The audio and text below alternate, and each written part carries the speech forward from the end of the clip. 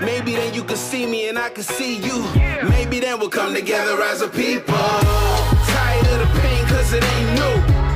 Let's come together as a people. Even if we don't share the same view.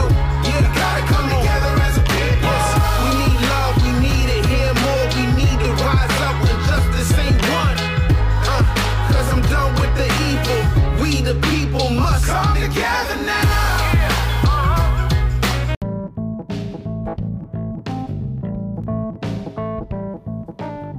Welcome to the Jesus in Everything Foundation podcast. On this show, we look at all problems affecting the world and we discuss how we can solve them using the character of Jesus, unity, and decentralization of resources available to us. The character of Jesus, or as I like to call them, the Jesus character principles, are principles that whether you are a Christian or not, we can all agree on these principles. Love, joy, peace, patience, kindness, goodness, faithfulness, gentleness, and self-control. For every episode, we discuss a problem topic from our category list. You can find this list on the Foundation's website, jaef.foundation. We ask ourselves and listeners, what is the goal? What is the vision for this problem category? What are the potential solutions?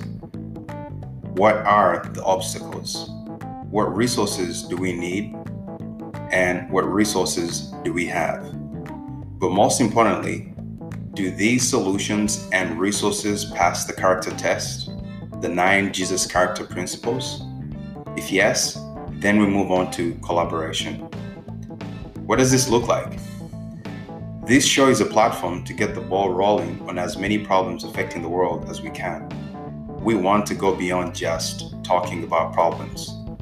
So after the show, we collaborate by acting. First, we open the discussion floor to our listeners. Then we decentralize and open source all of our resources, from brain power, manpower, utilities, to capital.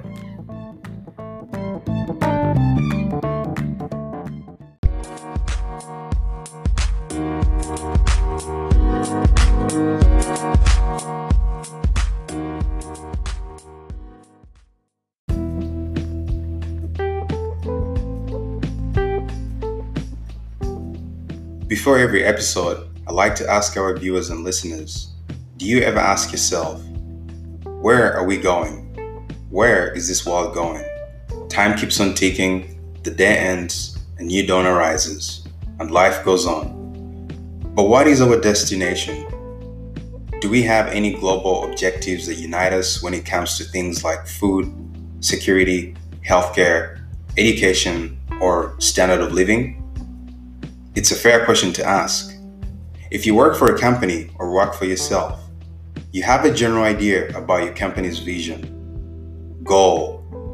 So what is our goal, our overarching vision as the current residents of this planet?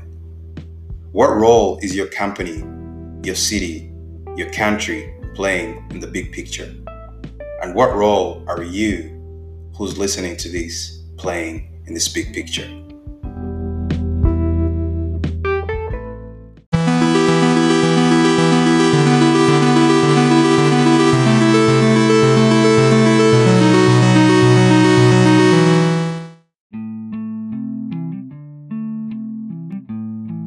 Welcome to another Everyday Life series on decoding how God thinks about work, money, business, investing, and leadership. Biblical principles from Genesis to Revelation. It's under our Everyday Life category. You can find the full list of topics we shall cover under this category on our website, jaef.foundation. That is jaef.foundation. In our first series of decoding, we looked at decoding creation, God's thought processes and patterns through creation from Genesis chapter 1 and chapter 2. And we arrived at a 10-principle combination that will revolutionize how you think. In this next series of decoding, we'll look at how God thinks about work, money, business, investing, and leadership through the life and story of Joseph, also from the book of Genesis. Joseph's life changed the course of Israel. It was through him that God preserved the nation of Israel. Israel wasn't yet a nation per se, it was just a family of 12 siblings that later grew into the nation of Israel in Egypt. Some of the life principles we'll cover in this decoding series are: our upbringing and past shouldn't define us. Knowing your purpose and calling is the best anchor to go through the storms of life. In life, we need favor and love with both God and man. There are no coincidences in life. God's justice system never fails.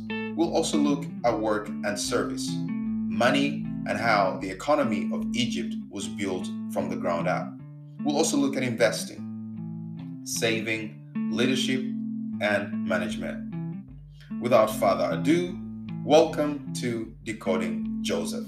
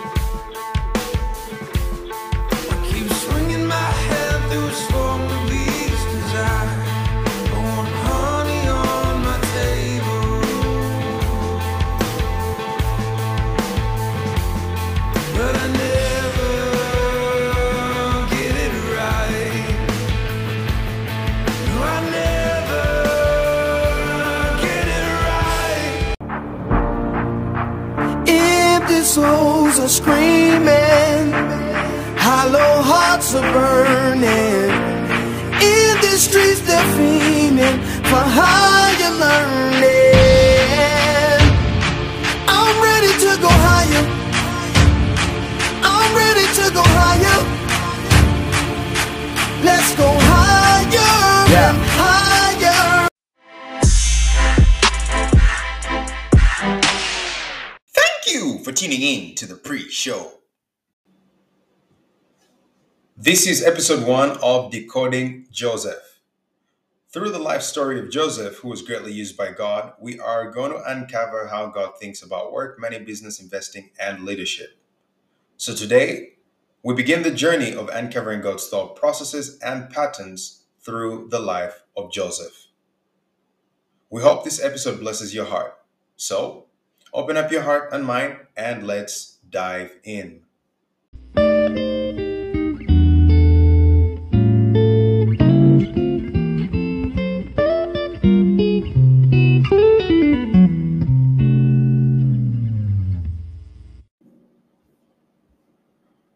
Welcome to episode 1 of Decoding Joseph, uncovering God's thought process and patterns through the life and story of Joseph.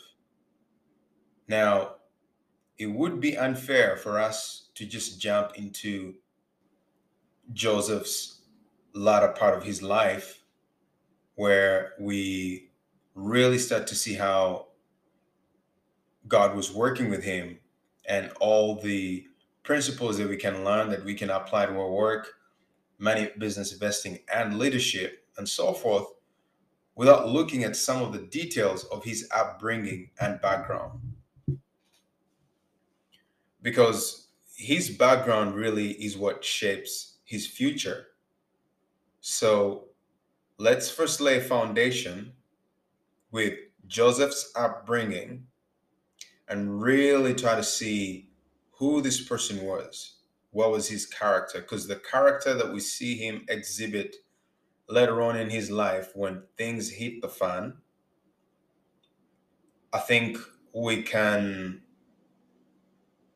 deduce that that was probably embedded in him in his early in the earlier, in his teens, in his early youth, and so forth. So we shall have a better understanding of how things unfold for him later on by first really examining his background story. So Joseph is 17 years old when his story is introduced to us. This is from Genesis chapter 37 verse 2, and it says Joseph was 17 years old and he often tended his father's flocks.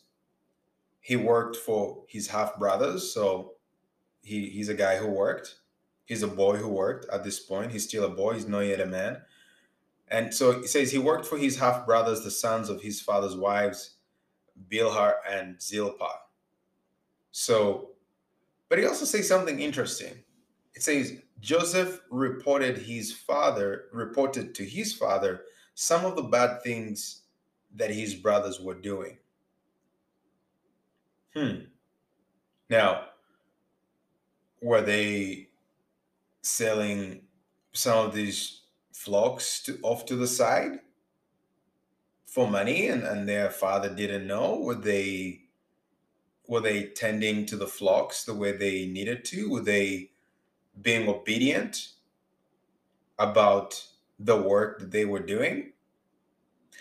The Bible doesn't explicitly mention what kind of bad things these were, but I think when we look at the life of Joseph, we start to see that the attitude with which he approached work, eventually we'll get to see that, and service, for me tells me that the things that he was reporting to his father about his brothers were things that you wouldn't want to see in your workplace. Let's say maybe his brothers were slacking off, or maybe there were certain schedules and times within which the flock had to be moved from grazing to drinking water, also to cleaning them up, to all these things that you do to take care of animals. And maybe his brothers weren't doing that. Now, the way we see this story escalate, the distrust between him and his brothers, which you'll see here in a few minutes, for me tells me that there must have been something whereby his brothers were thinking, we have to get rid of this guy because he is really messing up with our plot. And so I'm inclined to believe that I think it had to do with some dishonesty. It had to do with cutting deals on the side. Maybe they were selling some of the flock for a certain amount of money, and they would just pocket that. So anyways, this is the beauty about scripture sometimes, is that it allows your mind to wander and think and have this imagination. So that's what we know about Joseph. So the story starts off, it says he was 17 years old. He often tended to his father's flocks. He worked for his half brother. He worked for his half brothers. He worked to them, the sons of his father's wives, and he reported to his father some of the bad things that his brothers were doing. So that's the first part that we have about Joseph. Then the next thing that the scripture talks about, it says Israel, who is Joseph's father, it says Israel loved Joseph more than all his children because he was the son of his old age. He also made him a tunic of many colors. Or some of the translations say he made him a coat of many colors. So we've already seen Joseph's character. He's 17. There's some things he doesn't argue with his brothers. The things that they were doing, they were bad. And he wanted to do things on the contrary. So now we encounter in Joseph's story love, because it says Israel loved Joseph more than all his other children. And he did several things probably. And one of the things that he did is that he made him a coat of many colors. So now we experience love from a parent. But what's interesting, immediately we go from a story of love from his father, and immediately Joseph's story takes a nasty, dark turn to jealousy, envy, and betrayal from his own family, from his brothers to be specific. So in verse 4, Genesis 37, it also says, his brothers saw that he was loved, and as a result, they hated him. So now we see that because of his dad's expression of his love towards Joseph, his brothers became jealous and envious of him, and they hated him. It says, but when his brothers saw that their father loved him more than all his other brothers, they hated him and could not speak peaceably to him. In fact, it says they couldn't say a kind word to him. So we started off with love, and now we have hatred, envy, and jealousy and betrayal from your own blood, from your own brothers. Now, this is still tied to the story that we're saying. This is also very interesting for us to really know this. It goes on to say that Joseph started having weird dreams, and this made things worse for him. So, first of all, his father is expressing his love for Joseph. He has this very unique coat of many colors. Joseph is already telling on his brothers, saying, Dad, the boys are not doing the things that you tell us that we should do. They're not being very honest. They're not doing this. And now he starts to have some weird dreams.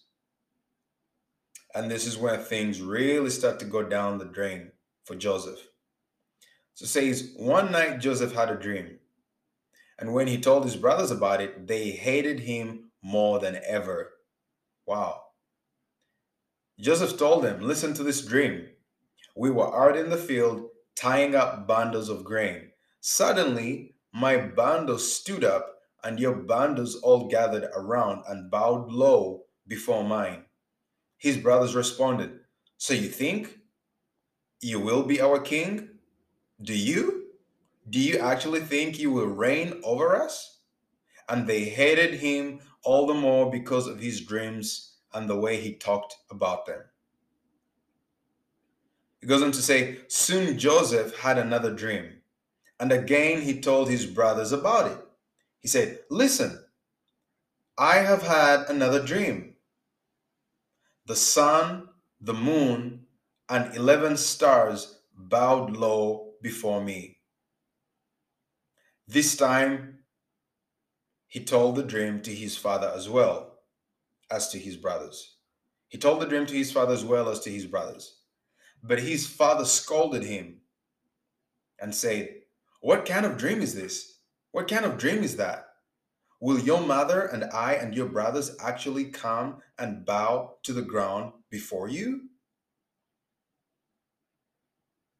But while his brothers were jealous of Joseph, his father wondered what the dreams meant.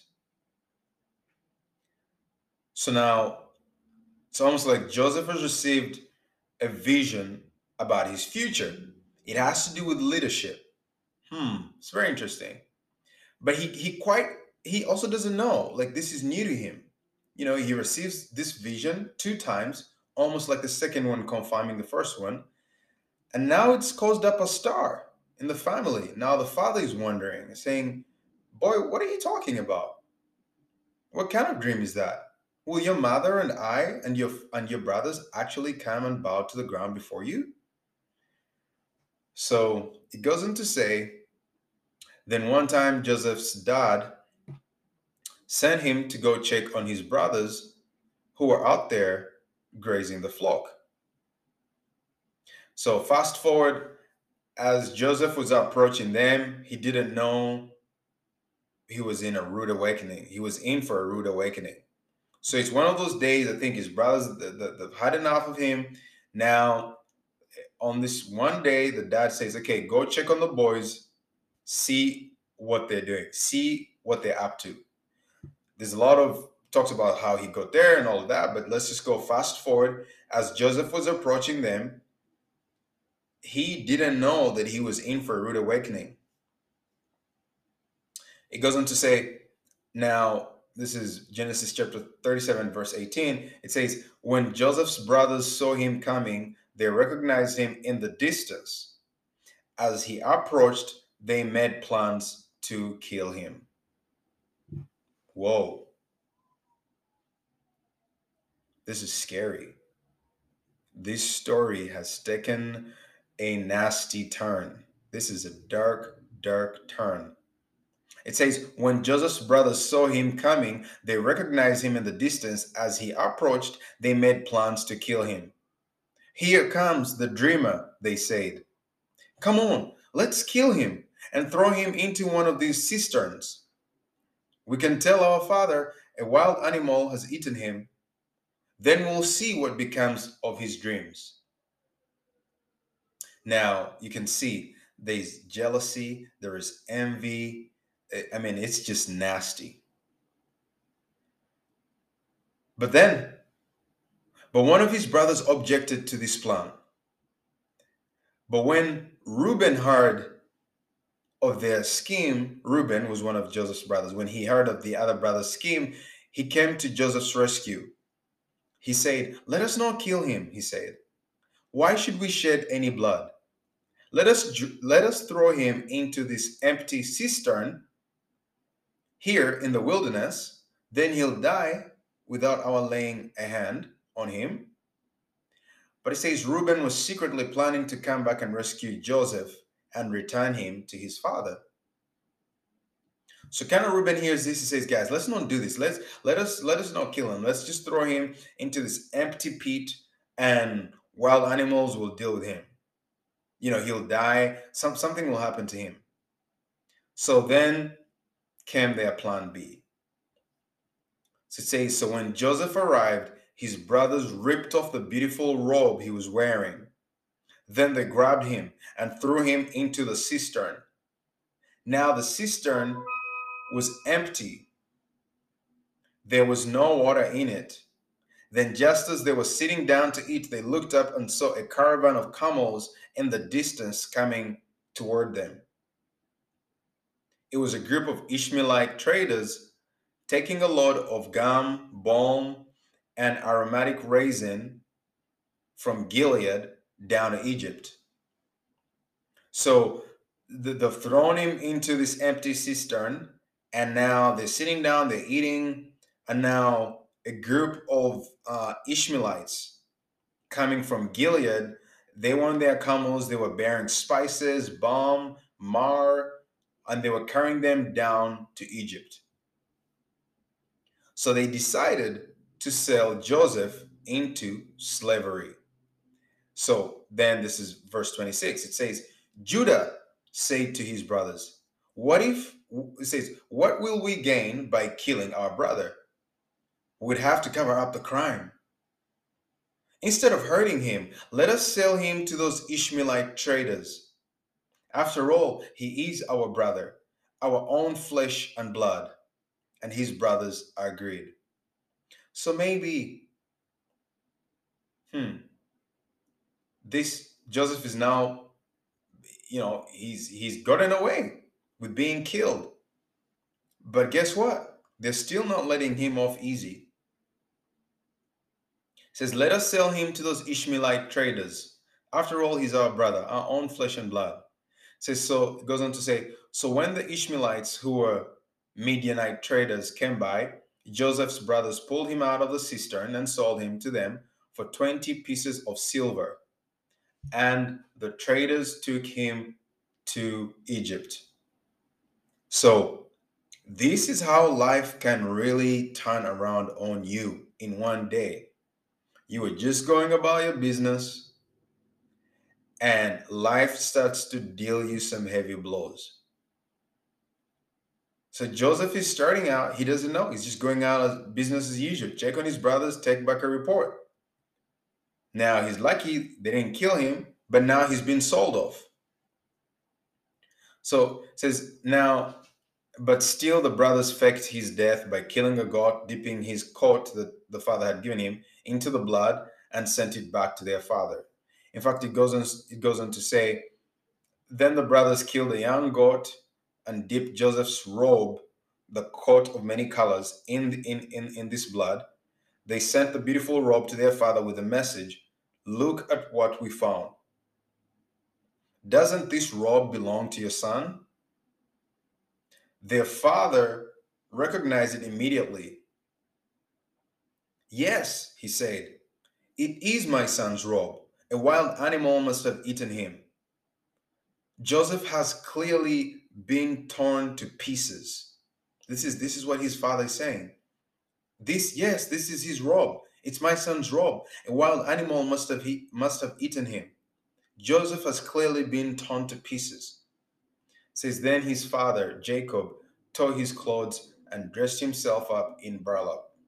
He mourned deeply for his son for a long time.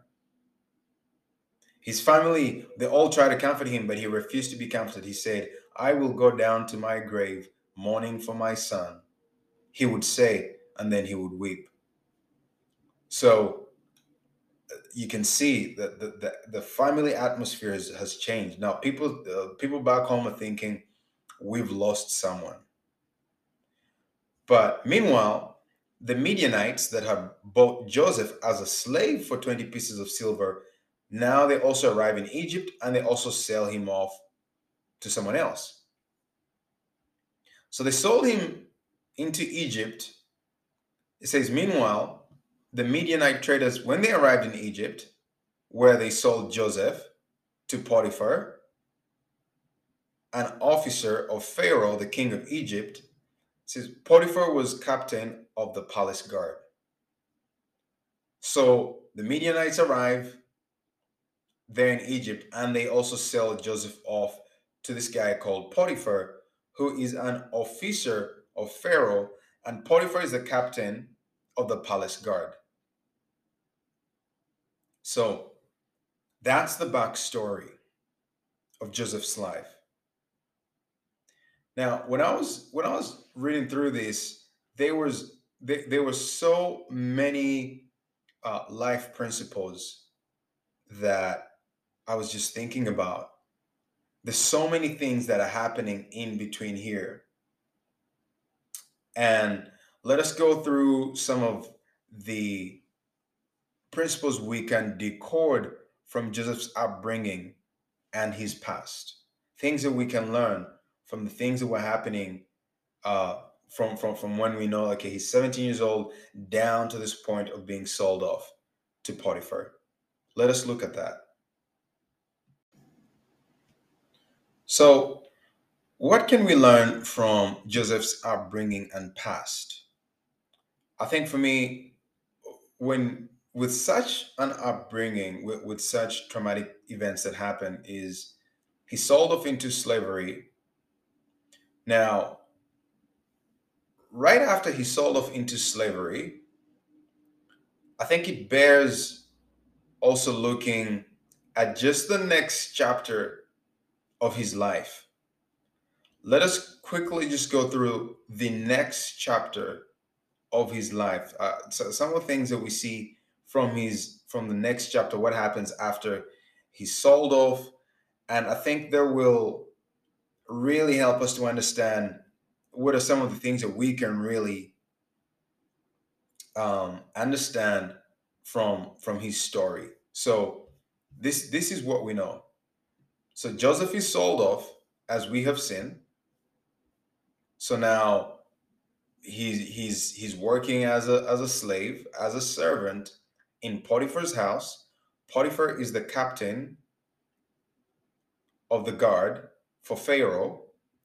Now, this is almost like a fast track. So we're going to first move forward, because to better understand these principles that I want us to look at, that we can really take from Joseph's character and his upbringing and how our past shouldn't define us, let us first read what happens in the next phase of Joseph's life, and then let us come back and look at some of these principles.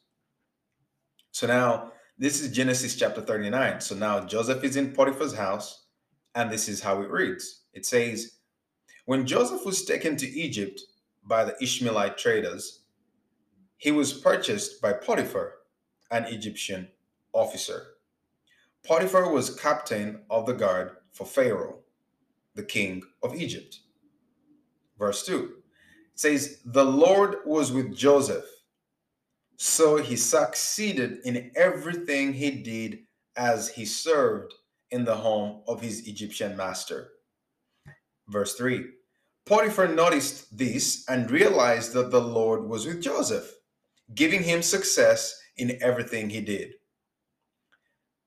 This pleased Potiphar, so he soon made Joseph his personal attendant. He put him in charge of his entire household and everything he owned. It goes on to say, from the day Joseph was put in charge of his master's household and property, the Lord began to bless Joseph's, it says, from the day Joseph was put in charge of his master's household and property, the Lord began to bless Potiphar's household for Joseph's sake. All his household affairs ran smoothly, and his crops and livestock flourished. So now Potiphar gave Joseph complete administrative responsibility over everything he owned. With Joseph there, Potiphar didn't worry about anything except the kind of food he had to eat. Wow. That is the story. That is the record we have on this guy who's just sold from slavery. Sold into slavery by his own brothers.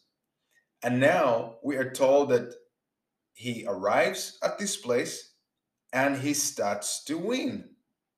Everything he touches is turning to gold. So I couldn't help but ask myself, what kind of attitude or what kind of person would go from dealing with such a traumatic instance, from dealing with such trauma in their own life, to rising above the occasion, as we see, to be able to, that when we hear about their story, maybe 1 year in, a couple months in, we're reading that, hey, listen, you remember that guy that they sold off as a slave? He came in and he's now the manager. He is the second in command. Basically, he is shot up the ranks to the highest rank that you can possibly attain, and this guy is killing it. So then it bears to ask, let us look at some of the principles, the things that we can learn from this guy. So one of the things that I asked myself, I said, so these are all principles under one category, which we're calling our upbringing and past shouldn't define us. For me, when I read that, from that up to the point where I read about this guy who's loved by his father, now his brothers have betrayed him, sold off into slavery, and now he's a slave, and looking and hearing that he is now just killing it, I can't help but start to think that my upbringing or your upbringing and past shouldn't define you. There is clearly an attitude and strength and will to overcome his childhood and past that we see throughout Joseph's story as we shall tread along. So many things happened to Joseph that he had nothing to do with. Life dealt him some big blows. And somehow his attitude was always, I will not let this define me. And you will see this kind of attitude be defined down the road as we go through his story. The first incident of being sold into slavery is just one of another really unfortunate things that happened to him, and how he manages to rise to the top. So we are introduced to Joseph when things seem to be going well. He has loving parents. His dad is showering him with affection and love. But not too long after this, betrayal kicks in. Jealousy, envy, and betrayal from his own family, from his brothers to be specific. Now, if you have been on this planet long enough, you do know that favor from one side can lead to hatred from another side. Favor from one person, let's say from your boss at work, can lead to hatred from your own work colleagues. It happens. How do you deal with it? So in Joseph's case, we've gone from I'm jealous of you, I'm envious of you, to I hate you, and now I am going to kill you, or I want to kill you. Like I just want to take you out. It started from jealousy to more envy, to hatred, and now to I want to kill you. And I'm gonna be a little bit vulnerable here. It's not hard. It's not a hard thing to start developing feelings of envy and jealousy towards someone whose life seems to be going well and all these good things are happening to them. It has happened to me before. It has. I'm just being, vulnerable and honest and transparent here. When you look at someone's life and things seem to be going well for them, and some sort of envy or jealousy starts to rise up in you, it starts to come up on you. Let's just be honest. I'm pretty sure I'm not the only one who has experienced this. I'm sure you as well. I'm sure that you've seen someone or you know someone and you've sized them up. You have seen their progress, the progress in their life. And in your own evaluation, you start to ask questions like, why them? What of me? How come them? I don't even see what makes them special. You start thinking to yourself. You start to even ask God. You start to tell God. You start to say, God, if that person is doing that and has that and is married to them, then I definitely should be all of that and more. It's pride. It's this feeling of making a conclusion based on 5 pieces of information that you have. You don't know that you do not know their whole life story. You've just known them for 5 minutes. You've seen the car they drive. You've seen the kind of person they're married to. They seem to be happy. And all of a sudden you are jealous of them. You're like, why them? What of me? How come them? I don't even see what makes them special. How are they the manager of that company? How are they the executive? How come they live in that house? It's a spirit of strife, of envy, of jealousy.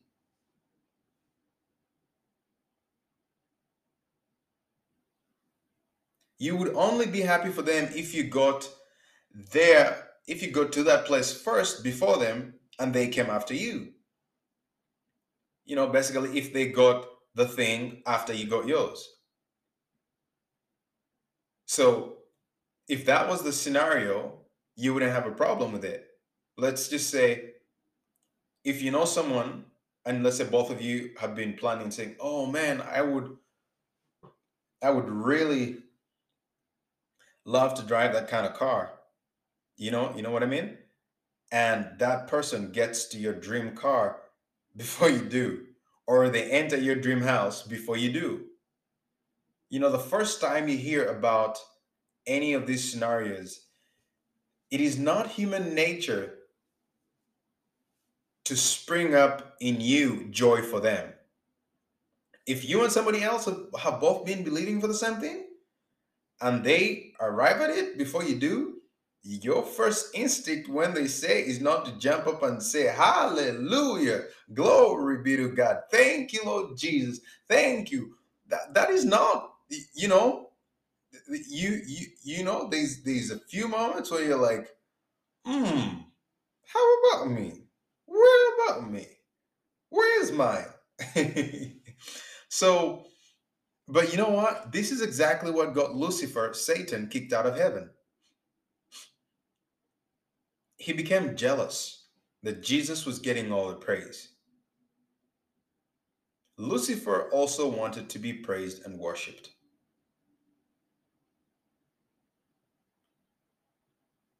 The best way that I'm learning how to snuff out those little things that start to come up in you when other people share good things that are coming up, that are happening in their lives, that might not be happening in your own life, is I've personally made a conscious decision. I've become intentional about the moment someone tells me they are good news, before I let those first, you know, judgmental thoughts come up and try to compare, what about me? Where's mine? Yeah, is I go on, before I go on this evaluation tangent of them versus me and start asking God, how about me? I immediately just go to praising God for them. I really do. It felt unnatural the first time I ever really tried to do this, and now it's become part of me. I will immediately go to praising God for you. I celebrate you. I celebrate that person. I will, in fact, I will intentionally keep praising God and thanking God for them on behalf of them. I'll keep on saying, God, I thank you that you blessed my brother with a new house. I thank you that you blessed my sister with a new car. I thank you that you blessed so and so with uh, uh, this other brother of mine with this. Oh, thank you, Lord, that you just, I will intentionally start celebrating, praising God on their behalf. I will thank God that He has blessed him with, and I will do it that day. I will do it the next day. I will keep on doing it until the moment that when I think about them and their testimony and maybe their promotion and maybe this great thing that has just happened to their lives, that there is no part in me that comes up with any kind of envy or jealousy to be like, oh, like, do they really deserve it? Like, what did they even do? Do they deserve to be in that place? What about me? I just do not. I keep doing it and doing it until whenever the thought of them and their testimony come into my heart, I am so happy and grateful for them. So I just thought that I'll share that. These are some of the things that we have to be practical about. You know, and it's encouraging when you do it that way. When you actually approach a situation like that. Um, I will just tell God, I'll just say, Lord, I know you love them as much as you love me. And if you did that for them, I believe you can and will do the same for me. Life is about being practical. It's one of those things that I'm learning. There are a lot of things that I'm learning that I'm just sharing. As the series intro says, there's so many things that I had never really tried to figure out how to go principles. How can I apply them to my day-to-day living? I don't just want to be a Christian that just reads the Bible as this ethereal, just a spiritual book or whatever. No, I want to apply it. I want to have it become second nature. I want it to drive how I live. I want my everyday living to be challenged and changed by the principles that I learned. So there's a lot of things I'm learning on the fly. So I'm just saying that life is about being practical. We have to be intentional about doing such things. Your character as a person is a combination of such little intentionalities. You may not see value in you being happy for someone else who just got something that you really want. But trust me, that is the main um, antidote to that poison of jealousy and envy. I honestly, now that I genuinely try to be happy for people, my friends. I can't even imagine, like, if you found out that, just think about this. If you shared your testimony with someone, you're like, man, like, I just got a new job promotion, or me and my wife, we just put down our last payment, or we just got approved, we're buying this property, this and that, and you shared it with them just because you were like, God's just been good to me, I just want to share this testimony. And then just think about how you would feel if you heard from someone else that the person you were sharing your testimony with was just talking, they were talking, kind of negative about the things that you told them. And you find out that this person was saying, oh, you know, yeah, they came to me, they were bragging about it. They don't even deserve a new house. Like, look at how, like, he doesn't even deserve the promotion. Like, he's not even all that. Like, he's not smart enough. He's not this and that. How would you feel? It would crush you. It would be like, how can someone that I trusted, that I thought really loved me, really cared for me, how could they go and say those things about me? Wow, is that what they really think? Do they not want me to get a new house, to get a new car, to get married? You know what I mean? So life is about being practicality. Life is about being practical. Your character as a person is a combination of such little intentionalities. In fact, this scripture for me is becoming a daily guide in my life. It's a scripture I try to keep at the forefront of my mind. It's from Song of Solomon, chapter 2, verse 15. And little foxes spoil the vine. Here's a few translations um, about this scripture. I really love it.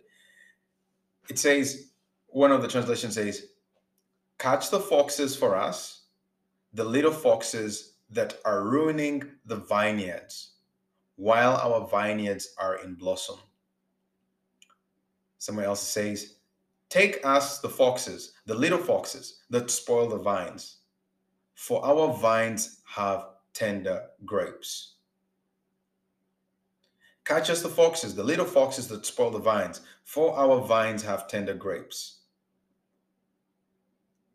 And then I love this one. It says, catch all the foxes, those little foxes, before they ruin the vineyard of love, for the grapevines are blossoming.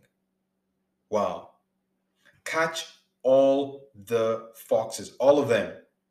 Jealousy can be a little fox. You not being happy for someone who just got a promotion, whether it's your colleague at work, and you're just being envious and jealous of them, that is a little fox that will ruin and spoil your own vineyard. It's the little foxes that affect your character. Your character is a combination of so many little things. And you do not have good character if you are not good in one area. Like you don't know, find, let me just say, someone who's good in all these things. They're good with money, they're good with this, but let's say they maybe cheat on their spouse. They perform well at work, they care about the community, they do this. That's one area. It affects your character. It's a little fox that affects your character. Maybe you are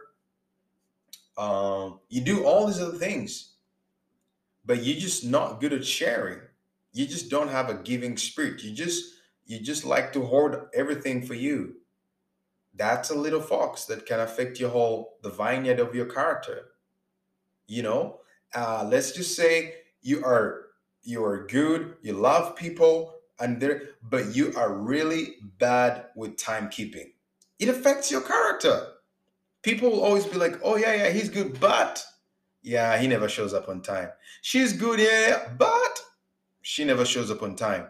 So being late to events that people invite you to, not showing up on time, becomes a little fox that spoils the vineyard of your character. So it's such little foxes like being envious of people, as we see with Joseph's brothers, who are doing well in their lives and things are going well for them, that can also block your blessings from God. This is so, so powerful. I cannot stress this enough. The little foxes that spoil your own character end up blocking your blessings from God. You see, God loves all his children the same and he desires to bless all of them. But God also does this thing where he tests the heart of man to see what's in there. It's not, God doesn't test us because he doesn't know what's inside of us. No. In fact, the scripture says in Psalms 139 that you know my down seating. You know my rising up. You understand my thought afar off. It says, you know when I sit down, you know when I rise up, you perceive my thoughts from afar. You perceive every movement of my heart and soul. Wow. I love this. I love this version. It says, you perceive every movement of my heart and soul, and you understand my every thought even before it enters my mind. So that's already showing you that God's kind of watching for your heart. He's watching, he's saying, this is someone that I want to do business with, because God looks for people to do business with. That's how God does business. In fact, it's scriptural. It's from First Chronicles chapter 28, verse 9. It says, this one is from, no, this is from Second Chronicles chapter 16, verse 9. And it says, for the eyes of the Lord run to and fro throughout the whole earth, seeking to show himself strong on behalf of those whose heart is loyal to him. So this is telling me that God is going, okay, I want to do business with someone today. I want to bless someone. I want to bless someone's business. I want to bless someone's marriage. I want to bless someone with an opportunity. But then he looks around and your heart posture has just been having these little hidden jealousies and envy towards your friends, towards your work colleagues. God doesn't do business that way. God is all about the heart. In fact, in Solomon, when King David was passing on the baton to Solomon, his son, to become king, he told him something that is, it really goes to show us God's thought process and patterns. This is literally applies to what we're talking about. This is from First Chronicles chapter 28, verse 9. David told Solomon this. He said, as for you, my son Solomon, know the God of your father and serve him with a loyal heart and with a willing mind. For the Lord searches all hearts and understands all the intent of the thoughts. He says he understands all the imaginations of your thoughts. Another translation says, for the Lord searches every heart and understands every desire and every thought. The Lord sees every heart and knows every plan and thought. So whereas you might be happy on the outside, trying to fool everybody that you're happy for them on this, the Lord is actually seeing the little foxes that are spoiling your vine, the little foxes that you're letting up in there, jealousy, envy. And if he sees that, he's not going to do business with you, because it says the eyes of the Lord run to and fro the whole earth to show himself strong on behalf of those whose heart is loyal to him. So you see, God is all about the heart. So you can't afford to be letting all these little foxes come in and mess up your vineyard of blessing. Wow. That was a lot. So I'm going to let you meditate on that. Check yourself. If you've got some little foxes that you're saying, okay, no, this is a little fox. This is messing up my, the vineyard of my blessing, the vineyard of my character. Just go empty yourself. Just go repent, or just ask God to help you. You want to be genuine. You do not want to be the kind of person who smiles in public, but once you leave in private, you're filled with envy, jealousy, hatred towards other people that actually think that you care for them. No. This is a huge character point, because a lot of people show up at the office and they've got all these hidden jealousies, envies, judgmental thoughts towards their work colleagues. It is not fair game. You might think that you're doing it to them and you're not doing it to someone else, but or maybe by sitting on it and brooding over it in your heart, that no, whenever the eyes of the Lord are running to and from the earth, when he wants to bless someone every day, he just goes past you. He does, like, your heart posture, sorry honey, sorry dear, sorry sir, I don't do business with such heart postures. There you go. The blessing bypasses you. He comes back the next day. Oh, yeah, you've got too many little foxes running around your vineyard. Sorry, cannot do business with you. So I just want to encourage you to really go meditate on this, and then we shall pick up on other principles regarding how our upbringing shouldn't define us, our character, things that we can learn from Joseph, from hearing about someone who started out being loved, betrayed by his brothers, sold into slavery, but now we see him go from a servant to basically Potiphar's right-hand man. Thank you for tuning in. See you in the next episode.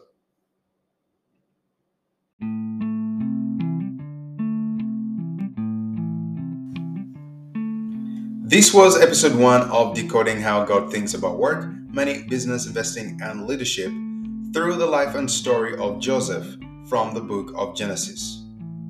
In the next episode, we will talk about the next set of principles we can learn relating to how we can overcome our past and background, no matter what it may look like, just like Joseph did. Your host for today was Calvin Kabanda. Thanks for listening, and see you on the next episode.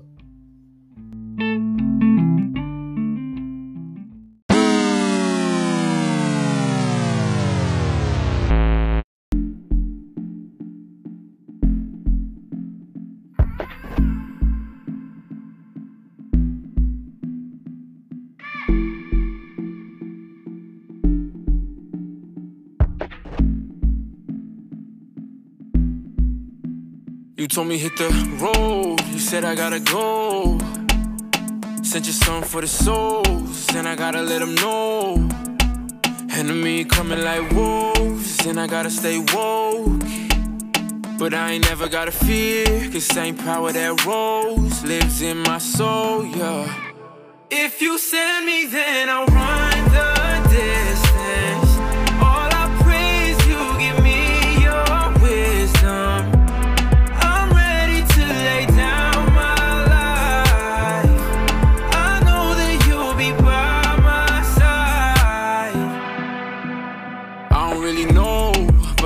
Gotta go, and yeah, he really rose. Can't keep that on the low.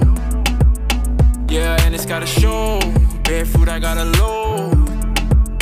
It's the only way to grow, but I know I'm not alone. Yeah. Draw me to yourself. I got no one else. Yeah, and that's okay, cause I'll give all my love. Send me, I will go, cause I got nowhere else to go. If you send me, then I'll run the distance. All I pray is you